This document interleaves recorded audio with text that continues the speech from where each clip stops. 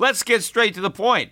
You want to grow your portfolio to deal with the rising cost of inflation, to pay off your debt or your mortgage, pretty much anything standing in the way of you and financial freedom, right? Well, with Yahoo Finance, you can get access to the news, data, and tools that you need in order to help you reach that financial freedom. And when it comes to your financial future, you think you've done it all. You've saved, you've researched, you've invested all that you can. And now you need to take those investments to the next level by using what every financial great uses. Yahoo Finance. For more than 25 years, Yahoo Finance has been the brand behind every great investor. They're the #1 finance destination, producing a holistic look at the financial news cycle, including breaking news, original perspectives, analyst ratings, independent research, customizable charts, and so much more. For comprehensive financial news and analysis, visit the brand behind every great investor, yahoofinance.com, the #1 financial destination. That's yahoofinance.com. The Peter Schiff Show. Thanks to Bambi for supporting my podcast. You know, HR managers ain't cheap. Salaries average $70,000 a year. So go to Bambi.com/gold to schedule your free HR audit. Well, today we got the conclusion of the 2-day Federal Open Market Committee meeting. And so at 2 o'clock, we got the official decision on interest rates, their official statement on monetary policy, and the Jerome Powell press conference that followed a half hour later. And I am going to talk extensively about that statement and that press conference, particularly the Q&A. But first, I want to set a bit of a backdrop by going over some of the inflation data that actually came out earlier this morning before the statement and the press conference. And that was data on import and export prices. Now, first of all, these import-export prices are far more reflective of what's actually happening to prices than, let's say, the official government measures like the CPI. And the reason that these prices are more accurate is because they're not all manipulated. Because when you have a basket like the CPI, the basket changes. The government is very subjective about what goes in there and what comes out. They have substitutions. They have hedonics where they try to interpose a judgment call as to whether or not the quality of a product went up or down. And if the quality went up, they adjust the prices down. So it's not a consistent measure by design, right? So you are understating the true increase in the cost of living. The index wasn't nearly as bad back in the 1970s, and that's why we had double-digit readings, because we had a more honest way of measuring prices. Now we have a very dishonest way, deliberately by design. And so the real increase that Americans are experiencing is far greater than what is being revealed in these numbers. But the import-export prices are more real because it's not a basket. They're actually looking at the prices of the stuff we export and seeing what they are. And then they're looking at the prices of the stuff we import and seeing what those prices are. So this is real. This is indicative of the pain that consumers are experiencing at cash registers, not only around the country, but obviously around the world too. Americans are not the only ones being affected, but I think we are being affected far more profoundly than most other countries, and that's only going to get worse. But let's look at these numbers. These are the May numbers. So the increase in import prices for the month of May was supposed to be 0.7%. And that was supposed to equal what was originally reported as a 0.7% increase for April. Well, the April increase was revised up to 0.8, and the actual increase for May was 1.1%. That is even above the high end of the estimated consensus range, which went from a low of 0.3 to a high of up 0.1. We were up 1.1. So beat the upper end of expectations and revised up the prior month. Now look at the year-over-year number for import prices. As of last month, that number was 10.6%.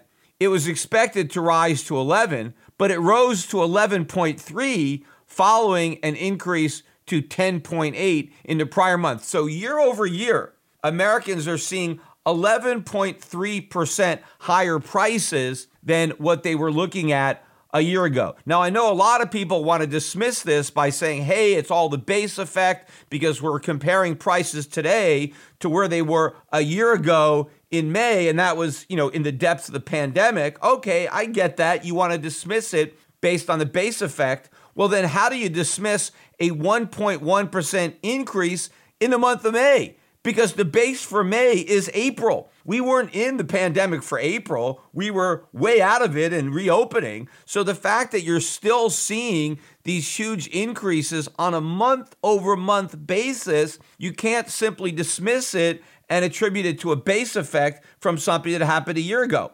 But the numbers for exports are actually worse than the numbers for imports. And of course, remember, we import a whole hell of a lot more than we export, right? We have a big trade deficit. So Americans feel the sting of the imports more than they get the benefit of the higher prices for what we export. But the export prices are telling a much more profound story than just what we're earning on what we're selling. But take a look at these numbers. So the month-over-month increase in export prices, right? This is the stuff we make here and we export. The expectation was that the price would go up by 0.7%, which would have been an improvement on the 0.8% increase from the prior month. Well, the prior month ended up getting revised upward to 1.1%. The current month, May, came in at 2.2%, blowing away even the highest estimate. The consensus ranged from a low of an increase of 0.2 to a high of an increase of 0.8. 2.2% gain in 1 month, right? The Fed is saying they're targeting inflation of 2% for a year. We beat that in 1 month on the price of the stuff that we produced to export. And the year over year number is even worse. That number was 14.4% last month. It was expected to rise slightly to 14.6%. Instead, it jumped to 17.4%. Again, above the high range of expectations, which ranged from up 14.6% to up 15.3%. And in fact, the year-over-year number for the prior month, that also was revised up to 14.9%. These are shocking numbers. Of course, what's the most shocking is if you annualize the 2.2% increase from May, that gives you a 30% increase in export prices. Now, a lot of people might say, oh, who cares? I mean, this is the stuff we're exporting, so we don't have to pay those higher prices. That's the problem for our trading partners. They're dealing with these higher prices. Well, if it's costing us so much more to produce the stuff that we export, doesn't it stand to reason that it also costs us this much more to produce the stuff that we don't export and the stuff that we consume ourselves?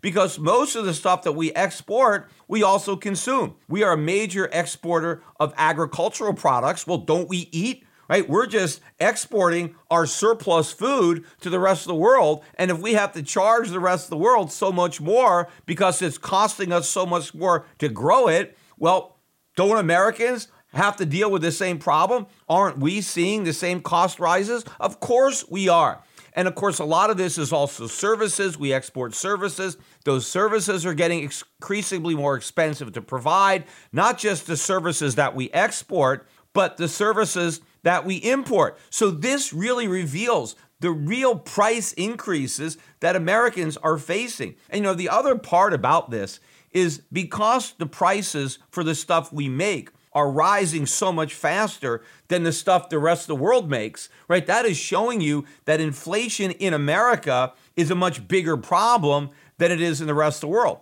And as inflation continues to drive up the cost of production in the United States, we then rely more and more on the rest of the world. Our economy is becoming increasingly less competitive because inflation is driving up our costs. So now we're going to end up importing even more stuff because we get a better deal on our imports than we get on our exports. Of course, these numbers don't even factor in the surging cost of actually importing those imports, because that's transportation costs, which are skyrocketing, but they're not factored in here. These are just the prices of the stuff, not the cost of getting the stuff over here. So, of course, that has to be thrown into the mix. But as Americans become more and more dependent on foreign production, because our economy is increasingly less competitive due to inflation, that means our trade deficit gets bigger. That means the dollar keeps getting weaker. That means our inflation numbers keep getting stronger. So far from this inflation being transitory, this is the beginning. I mean, the only thing transitory about these prices is that they're getting worse. We're transitioning from bad inflation to horrible inflation, and the Fed is completely oblivious to what's going on. When you're running your business, HR issues can kill you. You've got wrongful termination suits, anti-discrimination suits, minimum wage requirements, labor regulations, and those HR managers' salaries ain't cheap at an average of $70,000 a year. That's where Bambee comes in, spelled Bambee. Bambee was created specifically for small business owners like us. You can get a dedicated HR manager who'll craft HR policy for you and maintain your compliance and do it all for just $99 a month. And with Bambee, you can change your HR department from your biggest liability to one of your biggest strengths. Your dedicated HR manager will be available by phone, email, or for real-time chat for everything from onboarding to terminations. They customize your policies to fit your business, and they help you manage your employees day to day. And again, they do it all for just $99 a month. And it's month to month. There are no hidden fees, and you can cancel anytime. So what do you got to lose? Just go to Bambee.com/gold right now to schedule your free HR audit. That's Bambee.com/gold, spelled BAM to the BEE.com/gold. And again, the problem here is that the Federal Reserve is artificially stimulating demand. It's creating fake demand by printing money, and now Americans are taking that money and spending it, and all that spending of printed money without a corresponding increase in production of goods and services is causing prices to go way up. See, there's only one real way to increase demand, and that's when you increase supply. Supply creates its own demand. If you want more demand, the first thing you need to do is increase the production of goods and services. As the supply of goods and services increases due to increased production, you have more stuff. Well, when you have more stuff to buy, the price of that stuff goes down. That's supply and demand.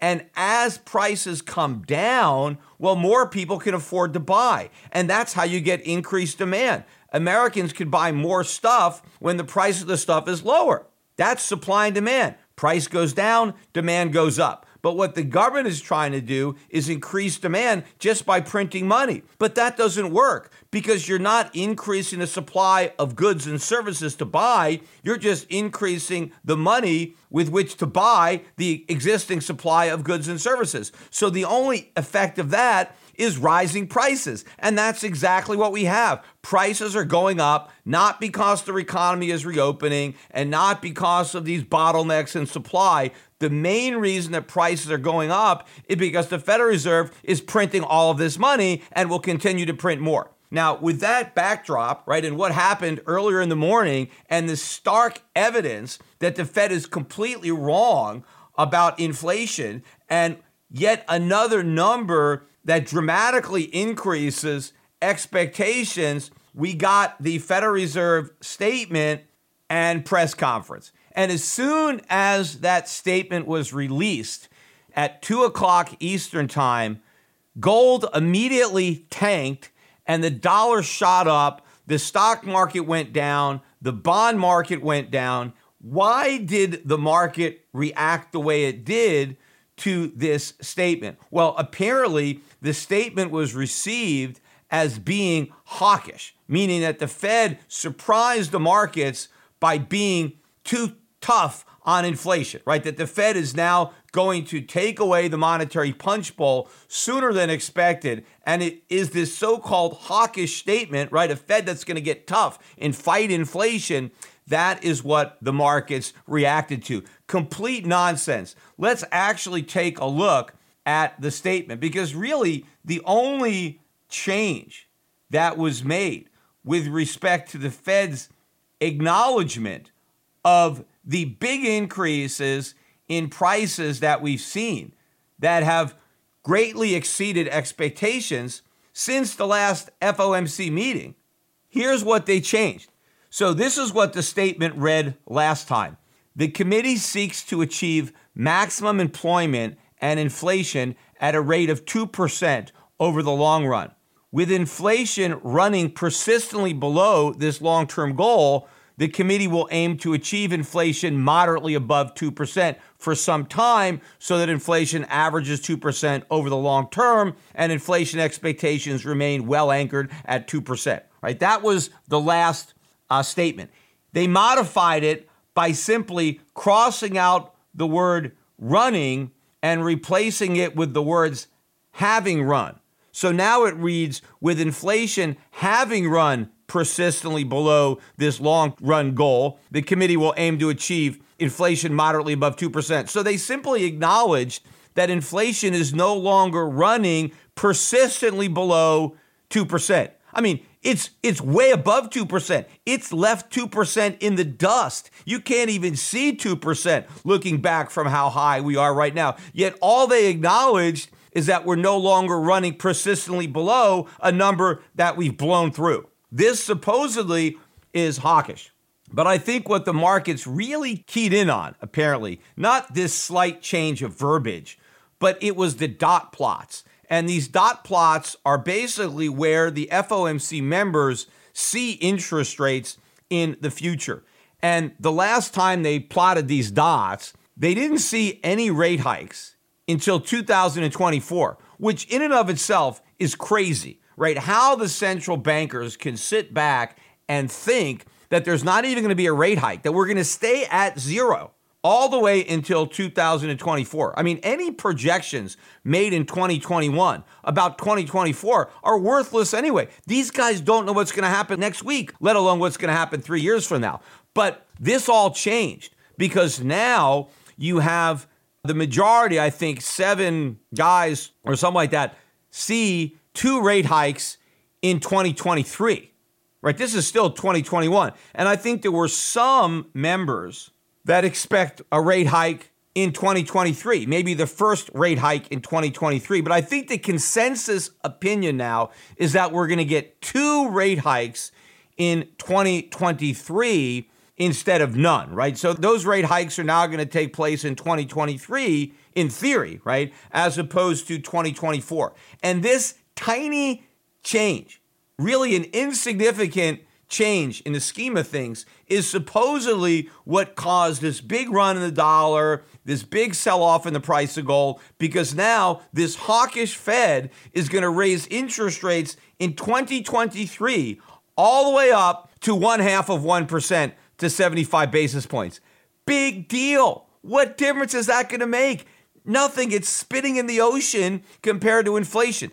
How much higher is inflation likely to be in 2 years if the Fed stays at zero and doesn't even raise interest rates for the first time until 2023 and then only does it by 25 basis points? And of course, the entire time, the Fed's going to be monetizing all this government debt. Nothing at all in the official statement about an acceleration of the taper timetable. So nothing that suggests that they're going to start tapering their expansion of their balance sheet, let alone stop expanding their balance sheet. Remember, tapering is just when you expand the balance sheet more slowly in the future than you've been expanding it in the past. But no word about that. The only indication is from these dot plots that we're going to get the first rate hikes, minimal rate hikes, in 2023 rather than 2024. Meanwhile, all of this surging prices, consumer prices, producer prices, import prices, export prices, all of this is completely ignored,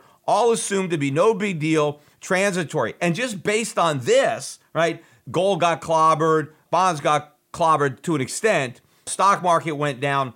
Now, I expected some of these moves to be reversed once we had the press conference, because I expected Powell to walk back these supposedly hawkish comments that were interpreted from the minutes. And that is exactly what he did.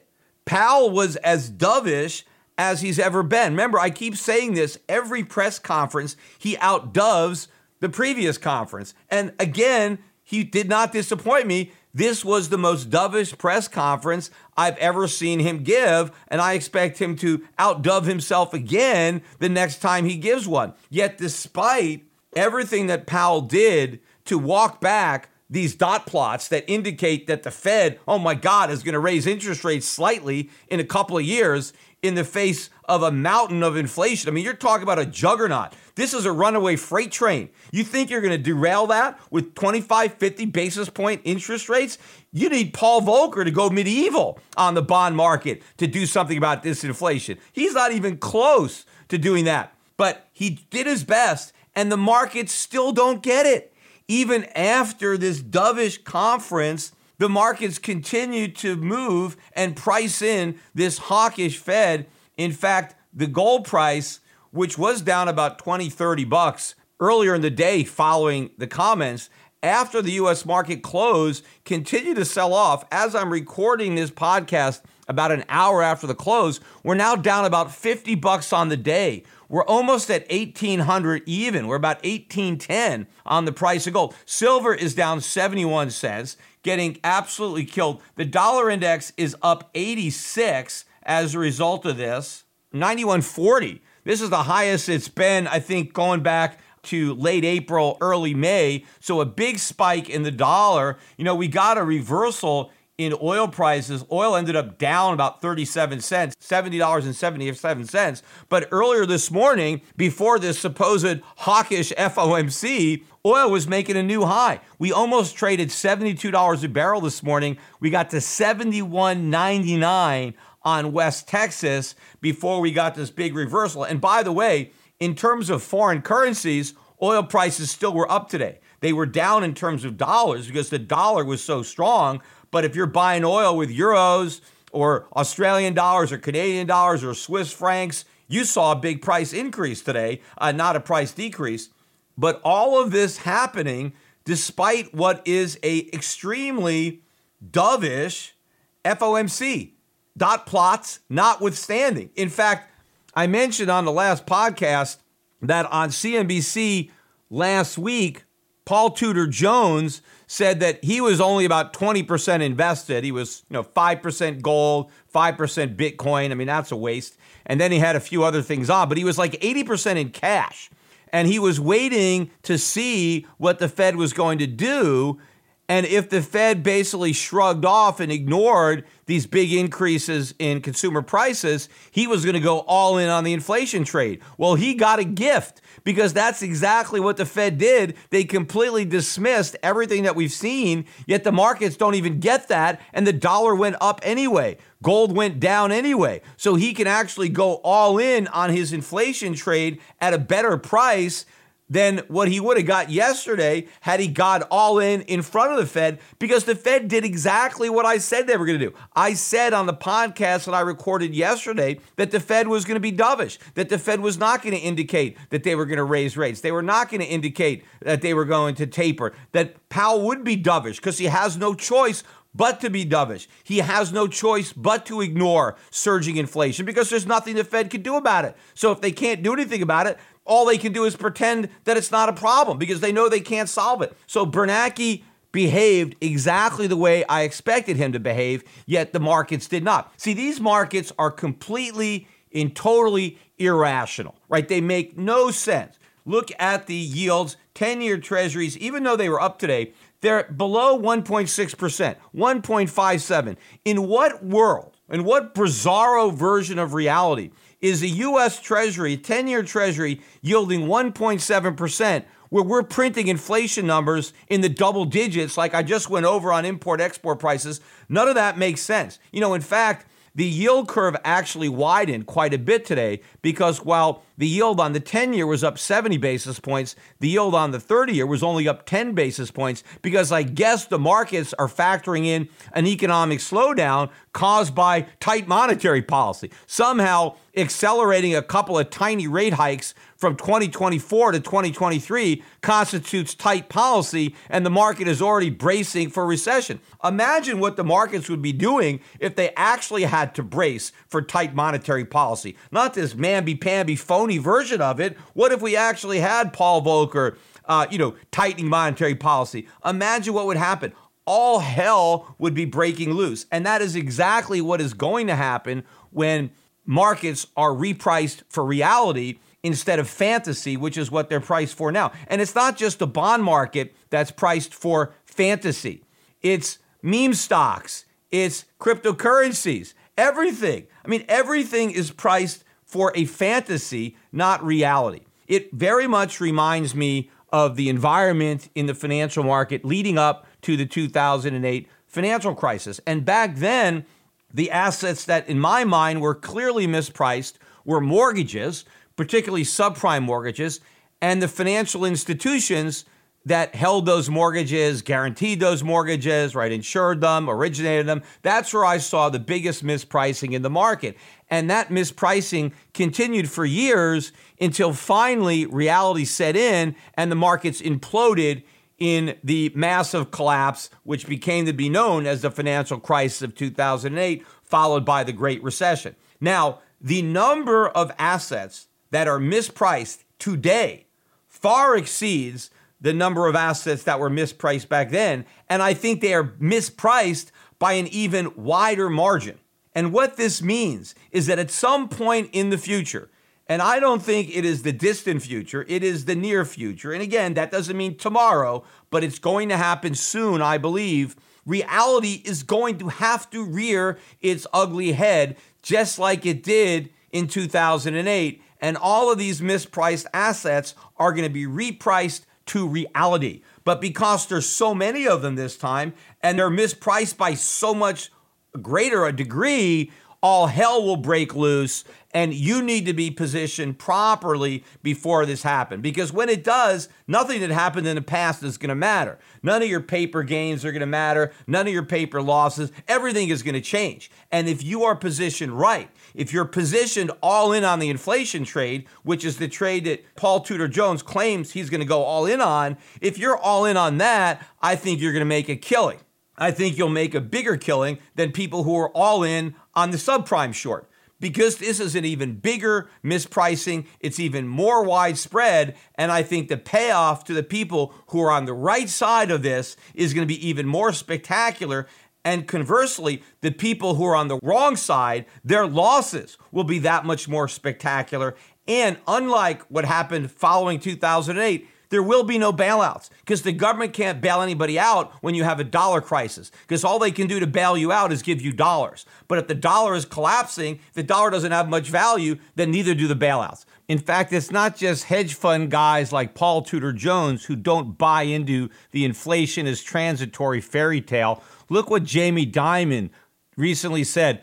JP Morgan is stockpiling cash because they are of the opinion that inflation is not transitory, which shows how little they actually understand inflation. Because if you really believed that there was going to be pernicious inflation, that it wasn't transitory, the last thing you'd want to stockpile is cash. You'd want to stockpile gold. You'd want to hedge against inflation. You don't have any kind of hedge when you have cash, because cash is what's being inflated. Cash is what's losing purchasing power. Of course, the reason that JP Morgan wants to stockpile cash is because they actually expect the Fed to react to non-transitory inflation by dramatically increasing interest rates. And so they expect asset prices to collapse, including gold, as the Fed fights inflation. And so they want to have cash. They still don't get that the Fed can't fight inflation, that the Fed is going to surrender without a fight, and that inflation is going to win and their cash is going to lose. But anyway, let me get back to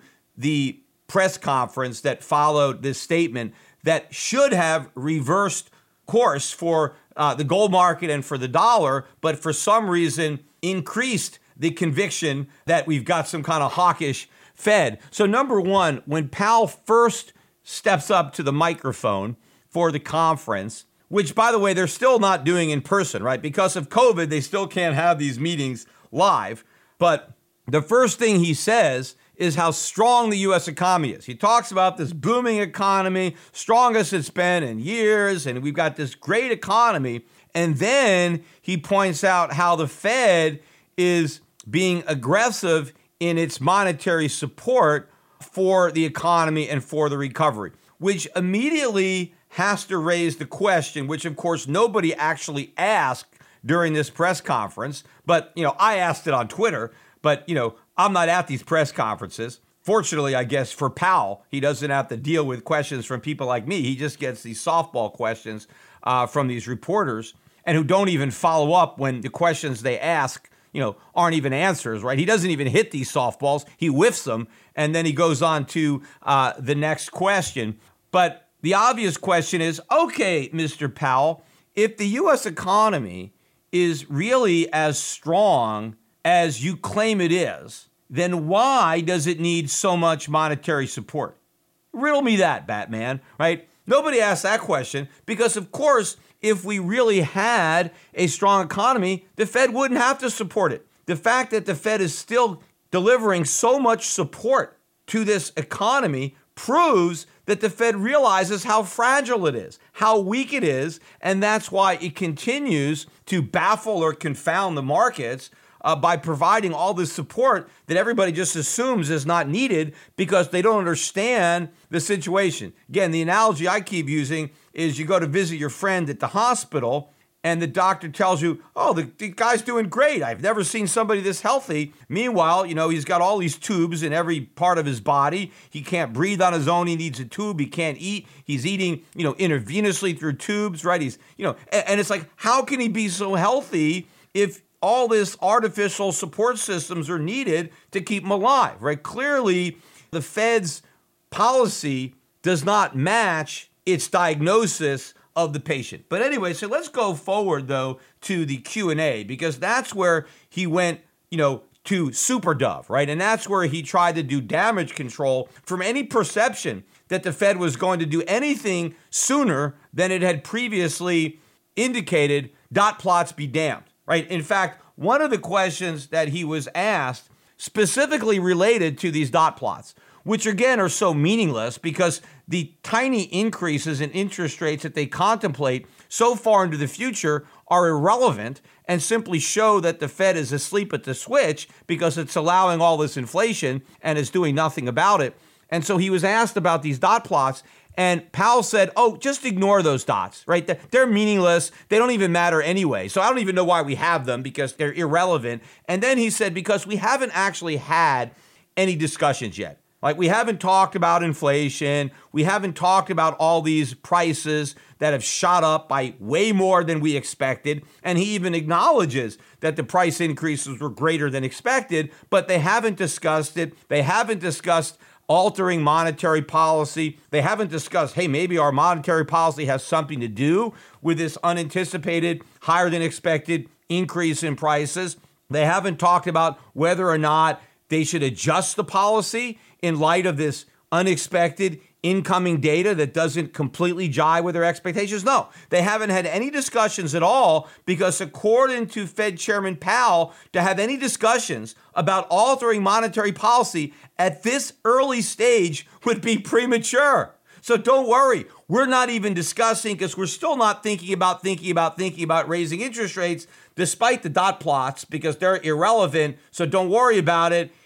We're not worried about anything. This was one of the most dovish statements he could have possibly said. How could they not even be discussing it? How can they regard a discussion of this ultra easy, unprecedented monetary policy in the face of soaring prices that are gaining much quicker than expected and say, it's premature? How long have interest rates been at zero? The economy supposedly is booming, which Powell claimed it's booming at the beginning of his press conference. We've got this booming economy, according to Powell, but we've got interest rates at zero. We got massive QE, massive deficit spending, prices surging, and according to Powell, it's too early it's premature to even discuss changing monetary policy. So that right there should have sent the dollar tanking and gold rising. But of course, no, because so few people actually understand what they're listening to. Because again, the markets don't reflect reality. They're just trading, right? People have algorithms in there. People are oblivious. They have words in programs. And again, it's just like the meme stocks or cryptocurrency. Markets are on autopilot based on ridiculous programs, garbage in, garbage out. That's what's going on. But we have a collision course coming with reality. And as I said earlier, all hell will break loose when that collision finally happens. So let me get to some of the particular questions. So one person asked Powell about the fact that over the last 3 months, the annualized gain in the CPI, if you take the last 3 months and annualize it, it's 8.4%. And so he was asked, are you concerned about that? Are you worried about that? And Powell basically said, no, absolutely not, because, when you look beneath the headlines, you'll see that all of these price increases are related to the reopening of the economy, and therefore they're transitory, and so that we can completely ignore them because, once the economy is finally open, things are going to go back to normal. Now, how does he know that? How does he know that these price increases are solely related to the economy reopening and have absolutely nothing to do with how it's reopening or why it reopened, meaning his monetary policy, that somehow unprecedented money printing, massive money printing like we've never seen before in this country, huge deficit spending like we've never seen, a mass exodus of people from the workforce like we've never seen, trade deficits like we've never seen, and somehow none of this is a factor in what we're seeing in prices, and so it's completely explainable by the reopening. And also we know for a fact that once we open, all of this is going to be reversed and we've got nothing to worry about. Again, this should reinforce the idea that the Fed has not changed its policy one iota based on all of this data that completely contradicts their narrative. The numbers are much, much higher than what the Fed had anticipated, yet they're still willing to dismiss them as transitory and solely related to the reopening.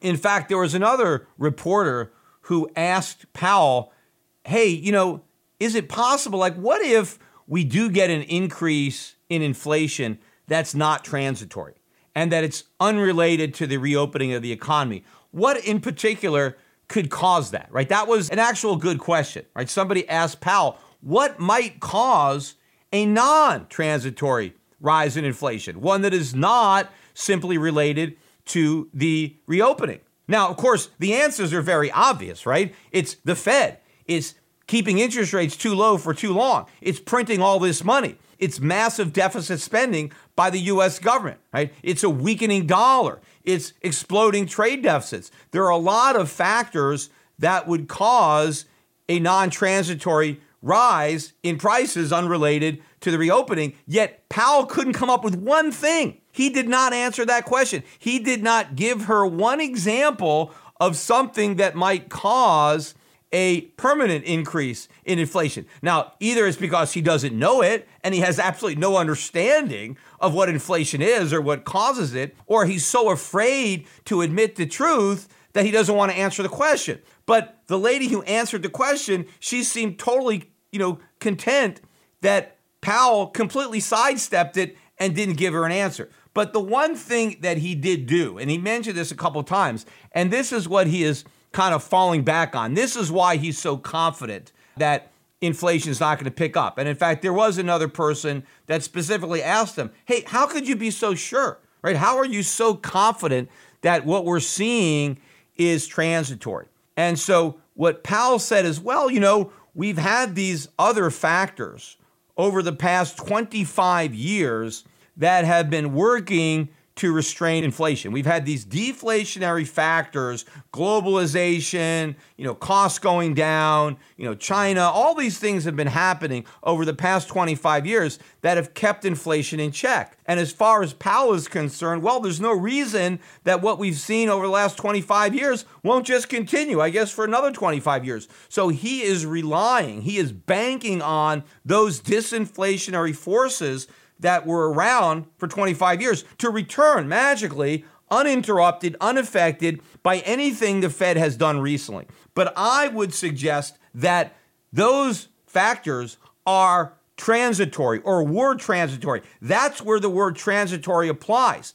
For a period of time, which clearly is longer than I anticipated, you had these factors that were suppressing inflation. But all of those inflation chickens are now finally coming home to roost, and we're just getting started. And it's going to be very crowded in this hen house because there's a lot of chickens out there, and they're just starting their journey home.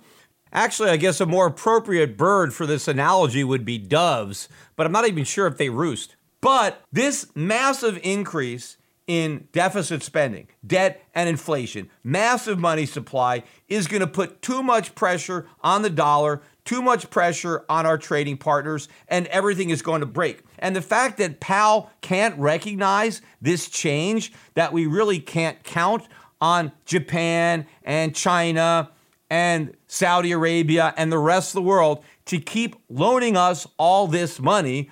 Also, his not getting the fact that the Social Security surpluses are now deficits, so the government can no longer rely on the Social Security quote-unquote trust funds. It can't raid those trust funds to finance its deficits, that the only buyer left is the Fed, and the balance sheet is already $8 trillion and rising, and we're already at rock bottom at the lower bound of 0%.